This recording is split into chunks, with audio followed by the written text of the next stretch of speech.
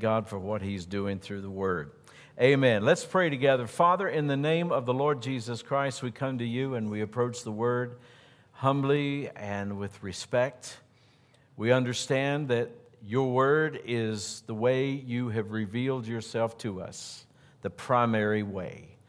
And so, Lord, we look at Your Word to learn of You, to hear Your voice, to know Your will, and to see Your plans and purposes, and to also see who we are, for the Word is a mirror to us, to see who we are and what we have and what we can do in Christ and through Christ.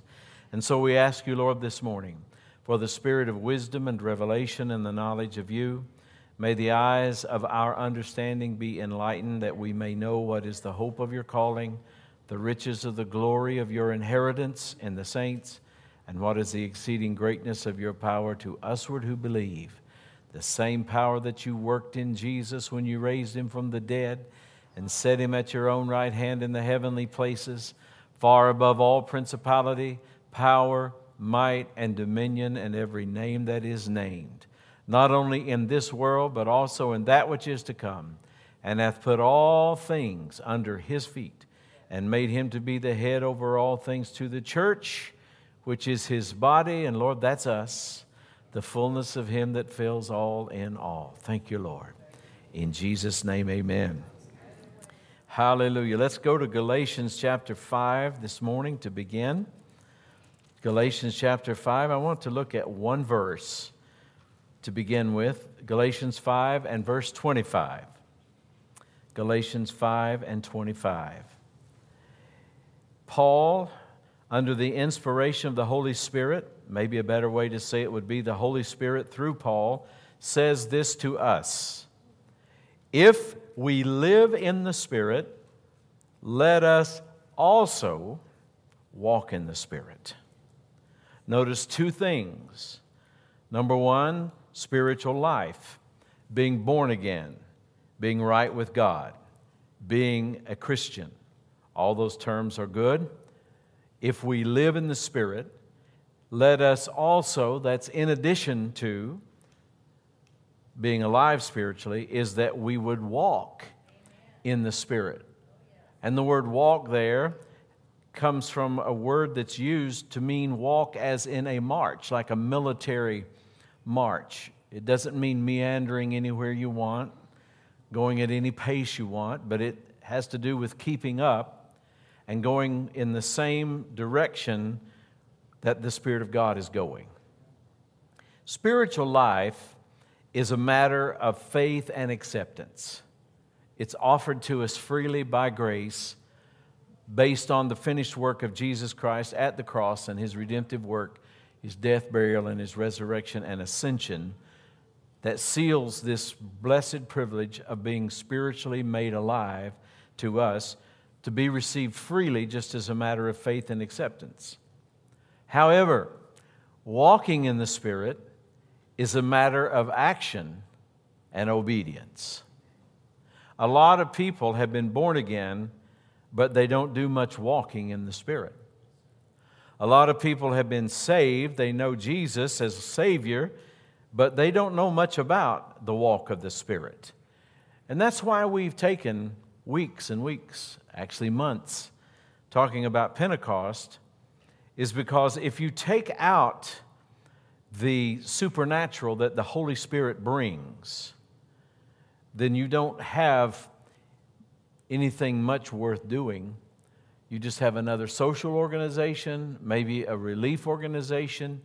You might have a number of different things that you might call the church, but you wouldn't call it supernatural if you take out the person and the power of the Holy Spirit.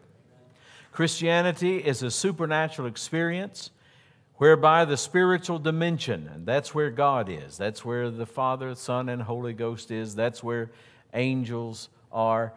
That spiritual dimension, Christianity is a supernatural experience that taps into that dimension, where the persons of the Godhead, the angels, all of those things, the power of God, the miraculous and supernatural power of God, and the nature of that realm affects our lives here on the earth. In other words, it's a breakthrough from God to the earth. every time someone is born again, every time somebody comes to know Jesus, it's heaven breaking through into the earth. And so this affects our lives here. And the first century church, maybe I should say it this way, the first century church congregations, we can read about them in this book of Galatians, for instance, to the church in Corinth, Ephesus, Antioch, Jerusalem, various places there were New Testament churches in the first century. Those congregations expected and enjoyed this kind of an ongoing ministry of the Holy Spirit among them. They expected, they believed for, they accepted, and they received the gifts of the Spirit and the ministries of the Spirit. As a matter of fact, just turn a page or two back in your Bible from Galatians 5 to Galatians 3 and look at verse number 5. And here we read these words, "He therefore that ministereth to you the Spirit and worketh miracles among you, doeth he it by the works of the law or by the hearing of faith?" And there are a number of things I guess you could say from this verse, but the thing I want you to see is that in this place called Galatia, which is in what is now modern-day Turkey, in Galatia, they were talking about working miracles. We see these manifestations of supernatural gifts that we have looked at last time. We looked at 4 different lists. 1 Corinthians 12, verses 4 through 11. We looked at 1 Corinthians chapter 12, verses 27 through 31. Ephesians chapter 4, verses 7 through 11. And Romans 12, verses 4 through 8. We're not going to take the time to go back and reread all of those. But you will find there a comprehensive listing of gifts and ministries of the Holy Spirit. And so many of those ministries depend upon manifestations of the gifts of the Spirit in order that they would function in their fullness. And what we found out and what we tried to leave you with last week is the fact that we all, everybody say all, say that means me, we all fit in here somewhere. In these lists, we fit somewhere. And we can interact with the Holy Spirit on a personal level, and we need to. And we also interact with the Holy Spirit on a corporate level, and we also need to do that. The writer in Hebrews admonishes us to not forsake the assembling of ourselves together as the manner of some is, and so much the more, he said, as you see the day approaching.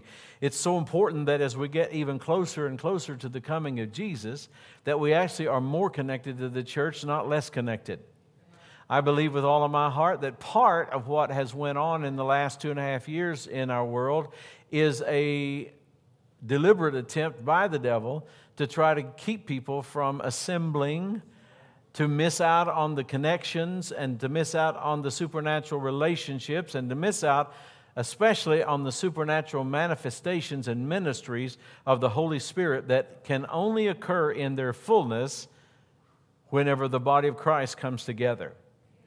And it is important where we go to church. It's important who we're connected with. It's important what we're listening to week after week after week after week. Some dear people, I'm sure they mean well, but they seem to think that they can get Spirit-filled in a Pentecostal meeting somewhere and then go back to a non-Pentecostal church and be in non-Pentecostal services, and that they're going to have the same results as if they had stayed close to the spout where the glory was coming out. But it doesn't work that way. It doesn't work that way. Amen. If you want some really fresh, hot bakery goods, you got to go to a bakery. If you want chicken feed, you got to go to a feed store. Amen? And so if you want Holy Ghost manifestations, if you want Holy Ghost power, if you want to hear what the Spirit of God is saying afresh to the church right now, you've got to go somewhere where the Holy Ghost is moving. You've got to go somewhere where the Holy Ghost is being poured out and people are open and receptive to the things of the Spirit. And I know that I am beating that drum over and over again, but I'm going to keep on beating that drum again and again, because after 42 years of full-time ministry, one of the things I've found is that you don't get results just because you wish for it, and you don't get results just because you need it. If God moved on need alone, then there would be no needs unmet.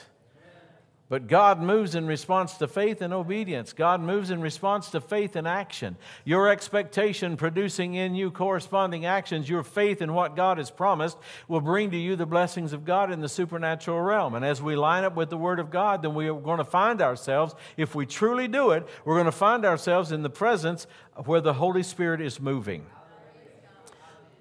And we're going to have to learn, if we don't know already, and I think all of us are continuing to learn, no matter how much we think we already know. I know I'm still learning how to walk in the Spirit and how to fulfill our part and to fulfill our place, our ministry, our service in the body of Christ. And I don't just mean volunteering at church, even though that's important. And there's a blessing there. As you get involved with God's business, I can tell you that's one of the ways God gets involved with yours. Amen. If you want the greatest blessing of God on your life, don't be a spectator only. Be a participant. But serving is not just in the church on Sunday morning or Wednesday night or whenever there's a service, but serving God also involves what we do outside this place. It involves our interactions every day with the people we work with, the people we live with, our neighbors, the people that we see in various places. All of that produces and brings to us opportunities to serve the Lord. And so we need to understand how to do this. How do we walk in the Spirit?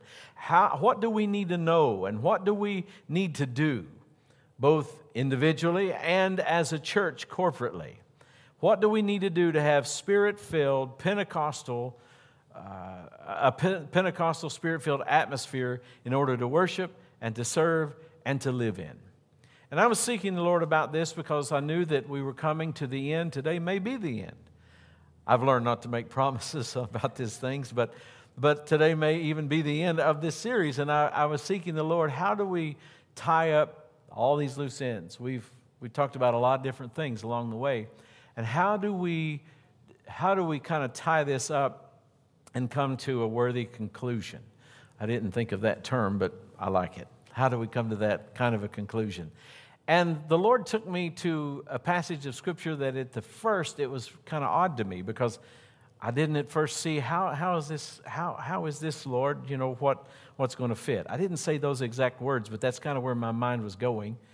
And I found as I began to study and meditate that He did want me here, and He wanted me to share a few things with you this morning about this walking and marching, if you will, in lockstep with the Holy Spirit, living the Pentecostal lifestyle, living the Spirit-filled, blessed lifestyle. And to do that, I want to take you to the book of Luke, please, this morning, the 16th chapter. If you'll turn there with me in your Bible, Luke chapter 16, and I want to read verses 10, 11, and 12. Just 3 verses, but they are so full of wonderful information. And of course, these words are in red in your Bible, probably. And, if you've got a red letter edition, they are. And Jesus is teaching, and of course, everybody has their own opinions, so, you just take it for what it's worth. This is just my opinion.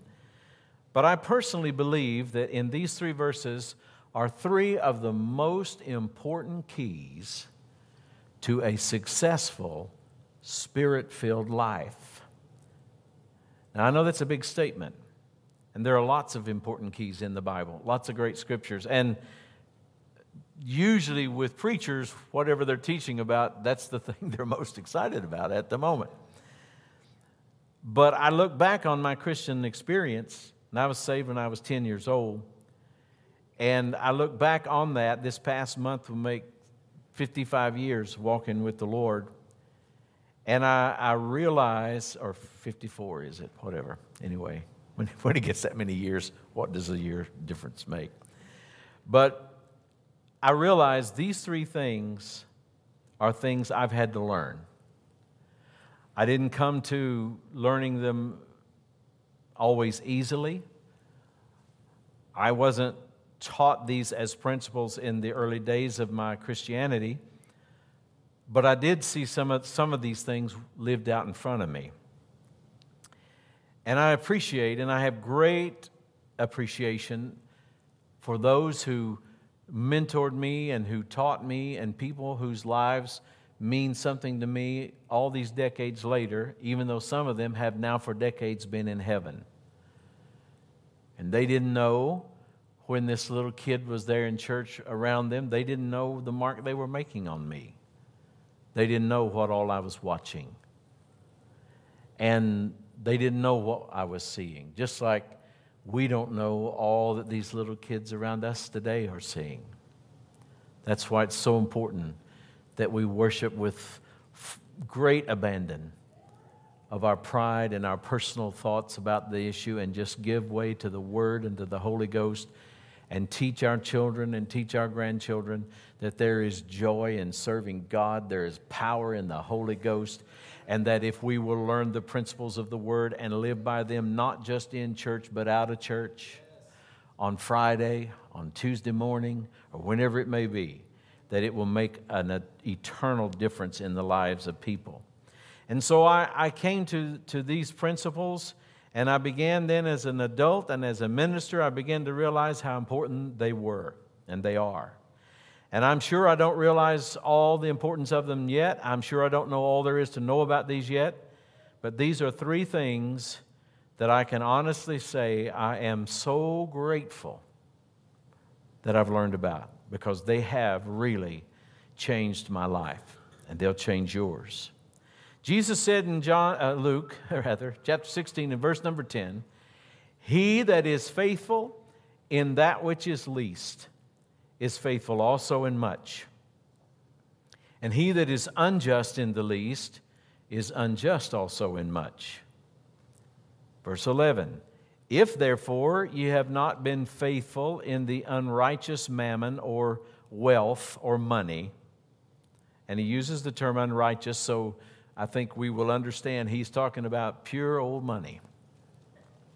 You can't spiritualize away the fact he's talking about money. For us, that'd be dollars or Bitcoin or Ethereum or whatever. If you've not been faithful in the unrighteous money, who will commit to your trust the true riches? Notice the contrast between worldly wealth and spiritual riches. "And if ye have not been faithful in that which is another man's," this might be sometimes the hardest of all. If you've not been faithful in that which is another man's, that which belongs to somebody else, we might say. If we've not been faithful to help bring somebody else's vision to pass, not our own, but somebody else's. If we've not been faithful in helping make somebody else look good, not ourselves, but somebody else, who shall give you that which is your own? Remember, we said salvation is free, but walking in the Spirit will require action and obedience. These are three action points. These are three obedience areas that if you and I don't master, submit to, and learn to walk in these, we will never, and that's a big statement to make, never's a big word, and I know what I'm saying, and I know it's true, we'll never be the spiritual person that God knows we can be. And the problem with being truly born again and not walking in the Spirit is there will always be somewhere inside this nagging thing, because we know we're not really living up to what we're supposed to be living up to. And not only will that be there nagging you, but there'll also be, to some degree, a degree of disappointment in that we know we're living below the privileges that God bought and paid for that we could have. We'll know that we just aren't really, as we might say, hitting on all cylinders. Amen. Faithfulness is the common thread in all three verses. He that is faithful in that which is least, he is if you've not been faithful in money, if you've not been faithful in that which is another man's. What does that word mean there? Well, it means to be trustworthy. So let's ask ourselves this question right off the bat. Can God really trust me? Can He give me an assignment and I'll finish it? You know, a lot of people start a lot of stuff, and I've been guilty myself. Finishing is another matter. Sometimes we start with such zeal and anticipation, and we're so happy, and we just get going, and then it just somehow, things begin to fall to the wayside. And if we're not careful, we'll look around and months will go by, and sometimes even years will go by, and we'll never finish what we started.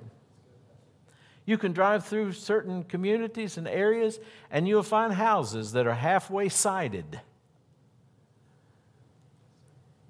Somebody never finished putting the siding on the house. You'll find places that somebody started painting and they didn't finish. And I know I went from preaching to meddling at this point, but I just want to prove the point, what I'm talking about.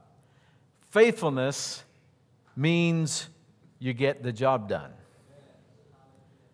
Faithfulness means sure. It means true. It means believing. It means trustful.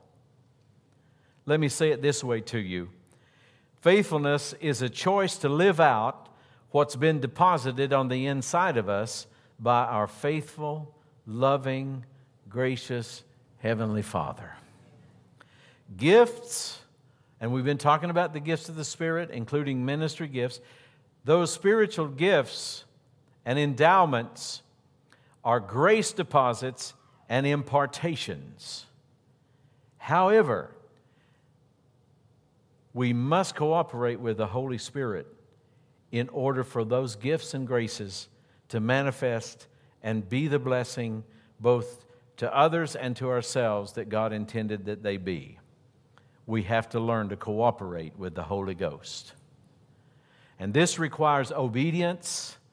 It requires submission. It requires yielding. And in the case of ongoing ministry and serving, it will require preparation. It will require faith, building our faith, maintaining our faith, stretching our faith, using our faith, activating our faith. And also it will involve waiting on God. We live in a culture today where nobody wants to wait on anything. You look in a room of 5 people, family gathering, quote unquote, 5 people sitting around looking at their phone. Instant gratification, everybody in their own world. We go to McDonald's. You know, I ate a McDonald's cheeseburger yesterday. Pray for me, but man, it was so good. It was so good. Just a little old cheeseburger. Anyway, we go to the McDonald's, and if we have to wait more than just a few minutes, we get upset in the drive-through window line. Waiting is not our thing, is it? Not naturally. Waiting on God can look like wasted time to people who don't know what's going on. And if you've never spent much time waiting on God, I can promise you what will happen when you try to do it is the devil will come to you and tell you about all those things you should be doing. It's amazing how the devil really is a bad dude and how that he comes only to steal, kill, and destroy. But it's amazing how he will even tell you about good things that need to be done. Like, you need to get up there and put the rest of that siding on the house or whatever it may be. And he will try anything he can to keep you from waiting on God, waiting in the presence of God. But if we're going to walk in the Spirit, those things are involved. James 2:20 tells us that faith without works is dead. And I want to point out to you that word works. And if you need to do this, then do this. But in the margin of your Bible somewhere, write these 2 words, corresponding actions. A lot of people look at that word works and they think, you don't work for salvation. So what does this mean? Well, obviously it's true. We don't work for our salvation. And that's not what James was referring to. He was saying that if you have faith, you will have actions to correspond to the faith. That's what the word works there means. Not working to earn, but it means doing something, acting on the word. People of great faith are people of great actions, consistent actions, faithful actions. So, gifts are free, but in many cases it will cost you to be used. The positioning to receive the gift or for gifts to flow through us in the case of ministry will always cost us something where the flesh is concerned. And 3 areas of faithfulness that Jesus taught about here in Luke 16, verses 10, 11, and 12, really kind of puts it all together. And I trust the Holy Spirit will help us to see that today as we have only an hour and a half left to go to get through this. Jesus said the first area of faithfulness is faithfulness in that which is least. That word means very small. It means exactly what it sounds like. Little things. And you know, this corresponds to the first step in walking in the Spirit in this journey of a Spirit-filled experience. Because it was always God's intent. It still is God's intent today. That immediately upon being born again, people are filled with the Holy Spirit, baptized in the Holy Ghost. And every time that happened in the Bible, they spoke in tongues. And so all of that is just normal Christianity. This is, in many ways, being faithful in the least. Did you know and realize that tongues is one of the supernatural manifestations that we are actually, it is the one supernatural manifestation that we are allowed by God to do, if you will, at will. All the other gifts, we're waiting on God and they only work as the Spirit wills. But when we speak in other tongues, we are afforded the privilege to use this supernatural language at will. That's one of the reasons that we say speaking in tongues is the doorway into the supernatural. If you are not faithful to pray in the Holy Ghost, to use that supernatural language that God gave to you when He baptized you in the Spirit, then you will always be limited in where you can go with other spiritual gifts and manifestations. The principle of being faithful in the least applies to many areas. It applies to all kinds of areas, even in the kingdom. It applies to doing what seems to be the least of a job or responsibility within the church, the body of Christ, just serving. David understood this, the great warrior King David. He said, I'd rather be a doorkeeper in the house of the Lord than to dwell in the tents of the mighty. What was he saying? He's saying, I'd rather work and serve as an usher in the house of God than to go sit in a king's palace and live an ungodly lifestyle. I appreciate you who serve. I know that things get hectic and things get busy on Sunday mornings, and we're all doing our thing, and we don't always have the time to just stop and chat at that moment. And I know I don't say it enough, but I am so grateful that you choose to serve. And I can tell you this, I learned this lesson long ago, long before I ever was standing in a place like this. I learned the benefit and I learned the need to serve in little things. I've done that. And I still like to do it. Amen. So if we aren't willing to do the little things faithfully, we'll never get to the bigger things.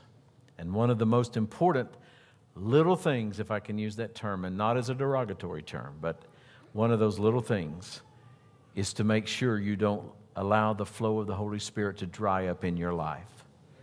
I've never seen anybody yet commit adultery while they spoke in tongues. Never heard of anybody yet who just totally backslid, quit church, quit going, quit serving, quit tithing, quit praying, quit reading their Bible while they prayed in tongues. This is one of the most powerful safeguards around your spiritual life that you can have, is to constantly let the Spirit of God flow through you in supernatural language. Number 2, verse 11, Jesus taught us the second area of faithfulness is faithful in the area of money. Now, I'm not going to preach all day about money. We say a lot about money around here. The Bible says a lot about it. That's why we do. There are more scriptures about money in the Bible than there are about hell. And we all know that hell is horrible, and we all know we don't want anybody to go to hell. We all know that one of the main things Jesus came to do was to give us eternal life so we wouldn't have to go to hell. But isn't it amazing that the Bible has more verses, numbers-wise, more verses about money than there is about hell? You see, Jesus taught us in Matthew 6:21 in the Sermon on the Mount that our heart follows our money. He said, where your treasure is, there will your heart be also. You'd be surprised how many people misquote that. And they say, where your heart is, there your treasure will be also. But that's not what Jesus said. He didn't say your money follows your heart. He said your heart follows your money. Why is that important? Why would I split the hairs about that? Because I've never known of anybody yet in all these years that just backslid on God and got out of the will of God and everything else that was praying in tongues and tithing and giving generously. I have so much invested in the kingdom of God today that I dare not backslide. I need those harvests. And don't get mad at me when they come. Amen. You know, never judge anybody what they have, what they drive, what they wear, where they live, where they go to eat, where they go to on vacation or anything else. And if you don't know what they give, you don't have a clue about what they deserve, quote unquote. Hallelujah. So our greatest Bible heroes, for the most part, were people of wealth and means. Philippians 4:15 makes it clear that the early church was a giving and a receiving church. And I want to say one more statement that's kind of tough, but it needs to be said, and I'm not talking about you because this is not you, but it's generally true wherever it would happen, and that's this. Churches that are selfish, churches that are tight with their money, do not have great moves of the Spirit. They do not have great manifestations of supernatural gifts and ministries of the Spirit. Churches that are tight with their pastors and pastoral staffs, churches that are tight where missions and giving are concerned, churches that are more concerned about a minimum balance on the books of their savings than they are about a minimum amount of seed they sow, those are places that will never go to the spiritual levels they could until they change their attitude about money. Now, I didn't say this. Jesus said it. If you've not been faithful in money, then who will commit to you the true riches? Jesus said that. In other words, there are some things that money can't buy. And that's what we've been teaching on for the last few weeks. You can't buy a word of wisdom. You can't buy a word of knowledge. You can't buy a miracle. You can't buy gifts of healings. They're not for sale. Those are what God calls true riches. And isn't it amazing that Jesus connects to the flow of true riches with our faithfulness with money? And I'll just add this. It's important to be faithful with whatever God tells you to do with your money, not just your giving, not just tithing, those are important areas, but don't buy everything your little beady eyes see. Don't get in trouble with money because you're covetous.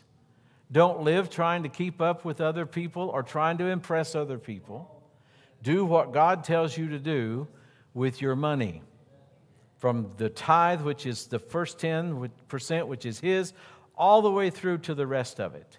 If He tells you don't spend it yet, don't buy this, don't buy that, save this, put this away, get out of debt, pay that off, then do what He says.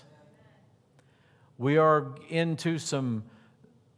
coming into some stormy waters economically in this country and in the world. And I don't know how many of you would remember. You don't have to show me your hands because I don't want to get my feelings hurt if only one hand goes up or no hands go up.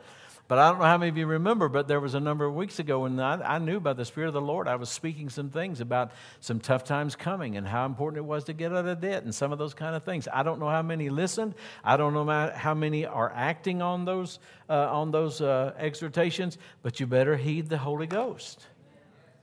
Tough times are here. They're not coming. They're here. And the only way to stay insulated is to stay in the will of God.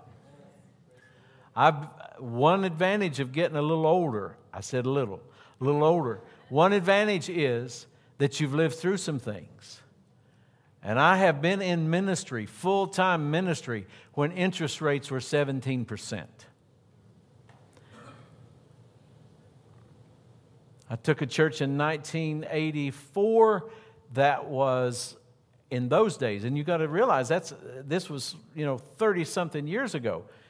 They were over $500,000 in debt, and their debt was at 17% interest.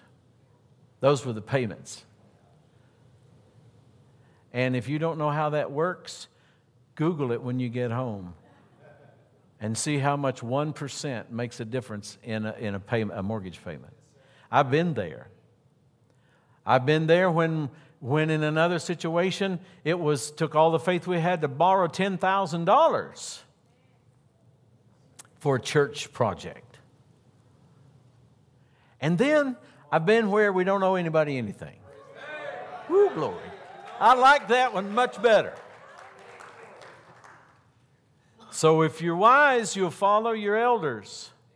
If you're wise, you'll follow your leaders. If you're wise, you'll listen to the Holy Ghost. Make sure, whatever you do, that it's something God says do. I'm not saying God would never tell you to borrow. I'm not saying that He would never tell you to take a mortgage. I'm not saying that it's sin. I'm just saying be careful to obey God. Third area. See, it didn't take an hour and a half after all. Verse 12. Faithfulness in that which is another man's.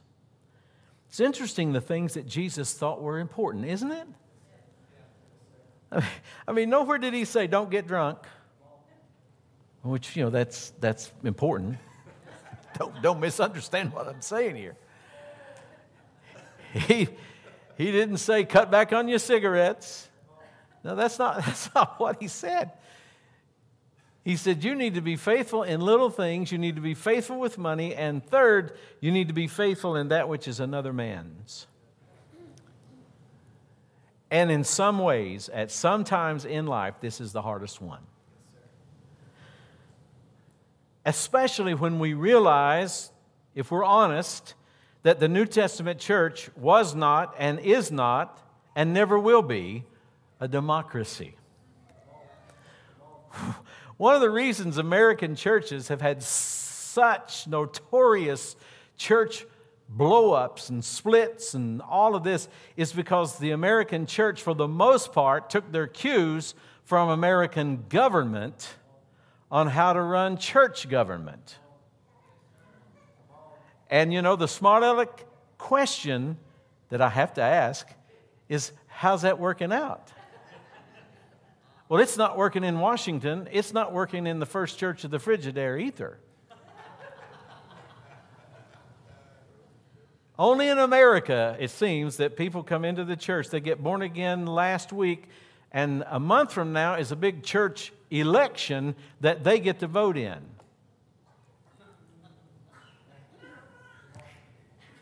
I mean, I hear a baby here. Thank God for babies. I'm not fussing about the baby. I'm just pointing. That's really good. I'm glad it made noise because I want to use the child for an illustration. That's Bristol. Man, she's growing. Praise the Lord. Would we ask her to vote in November in the election? We wouldn't, would we? So we don't do that in church. You might say, well, I don't understand leadership. What if the leadership messes up? Let me say something to you about leadership. Those who teach, those who minister, are going to be judged with a greater judgment. That's what James said. I'm going to stand before the judgment seat of Christ and give an account for what is done here on my watch, what I have done. And you ought to be glad you don't have to. I mean, I'm just being real honest about some stuff. We want to talk about walking in the Spirit. See, a lot of people have a problem with that. They have a problem with authority. They have a problem with leadership structure. But God set it in place. And it's no coincidence that part of the Holy Spirit's assortment of gifts that are given to the church include and involve offices of authority and ministry. I'm going to make a statement today that the carnally minded person will have a real problem with, but I'm going to say it anyway, and hopefully you can digest it and see what the Holy Ghost says to you about it, but I know this is true. Submission to godly authority. I'm not talking about every authority and everybody out there that says I'm called or whatever. You know that I know that they're all not called. And we're told in the book of Hebrews that we are to follow the faith of those that are over us in the Lord and have spoken the word of God to us. So I don't take everybody as spiritual authority. If they don't give the word of God to me, and if I cannot follow their faith, then they're not in authority over me. I don't care what their title is, what kind of collar they wear, or what kind of name they have over their office door, or anything else. But here's the statement you need to know. Submission to godly authority is submission to God. Amen. Being anointed and being gifted does not exempt us from the order of authority that God has set in the church. Amen. Ministry gifts provide leadership for the orderly use of the ministry tools or gifts that God has given to the church. Learning to function under authority is one of the keys to being in authority. Matthew 8 and 9, the centurion told Jesus, you don't need to come to my house, speak the word only, and my servant will be healed. Why did he say that? Well, he explained why he said that. He's a he's a centurion. No, he was a Roman officer, a centurion. That's what a centurion is. I don't know why I'm pointing at Matt. He wasn't confused. But anyway. He's the only person that ever said anything like that to Jesus we have recorded. And Jesus marveled. And Jesus never wastes any words. He went on to say, I've never found faith like this in Israel. This is a Roman military guy who told him, he said, you don't need to come to my house. Speak the word only, because he said, and here I'm paraphrasing, go ahead and read it, and you'll see I'm telling you the truth. He's basically saying to Jesus, I understand authority. I am under authority. He wasn't a general, he was a centurion. He wasn't Caesar, he was a centurion. He said, I'm under authority, having soldiers under me. I say to one, go, and he goes, to another, come, and he cometh. I say to my servant, do this, and he does it. He was saying to Jesus, you're in authority. Speak the word, it'll be done. And you know what? That's exactly what happened.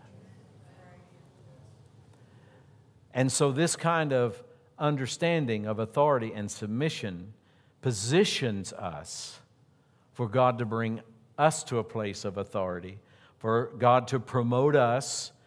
And so I would say to you today, and if you can't feel like you can in good conscience do that here, then find somewhere you can. I mean, I'm just telling you this for your own good. And if you think there's anything amiss here or some kind of ulterior motive on my part, then go find somewhere else that you can do this. But make somebody else's vision come to pass. That's the key to getting your vision come to pass. Amen. And I will say this, what we think is unrelated many times is very related. Your vision is to retire at 50.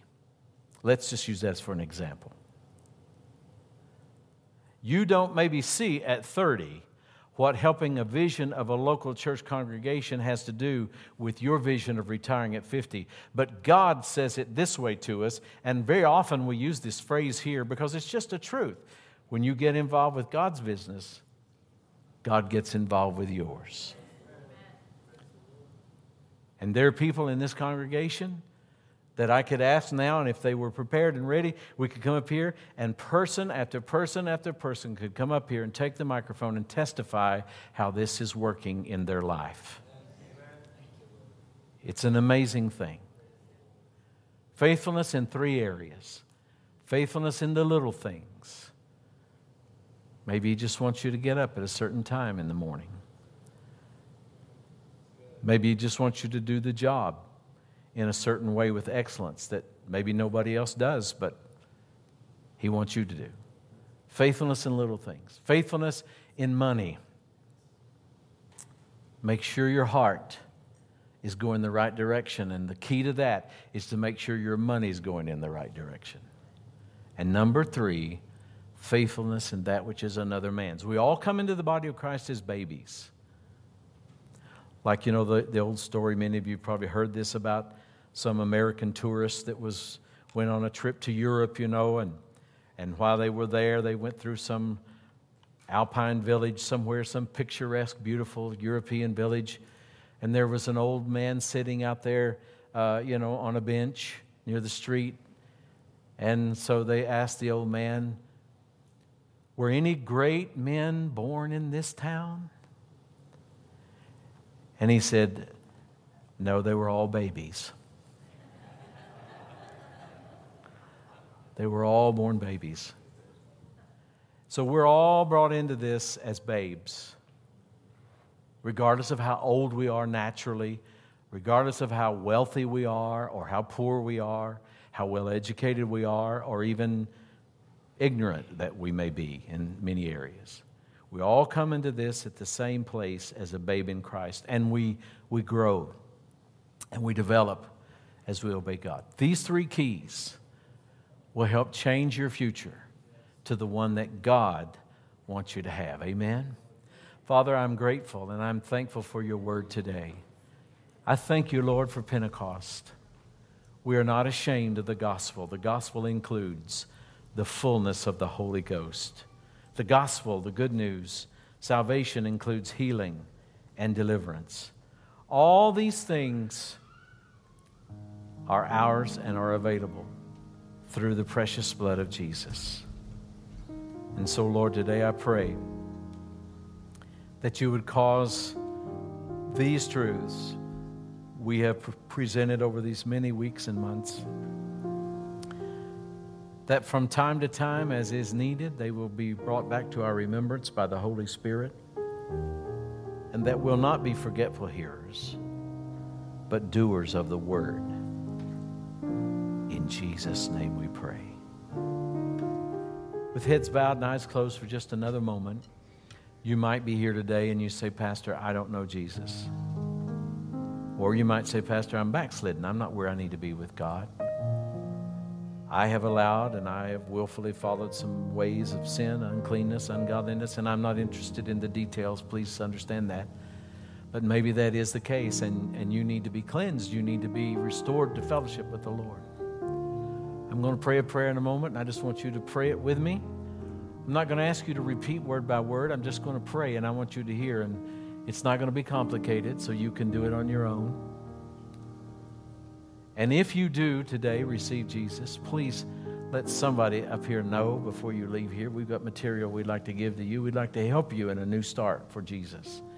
If you are coming back to God, then make sure that it's clear to those who know you that I'm committed to God.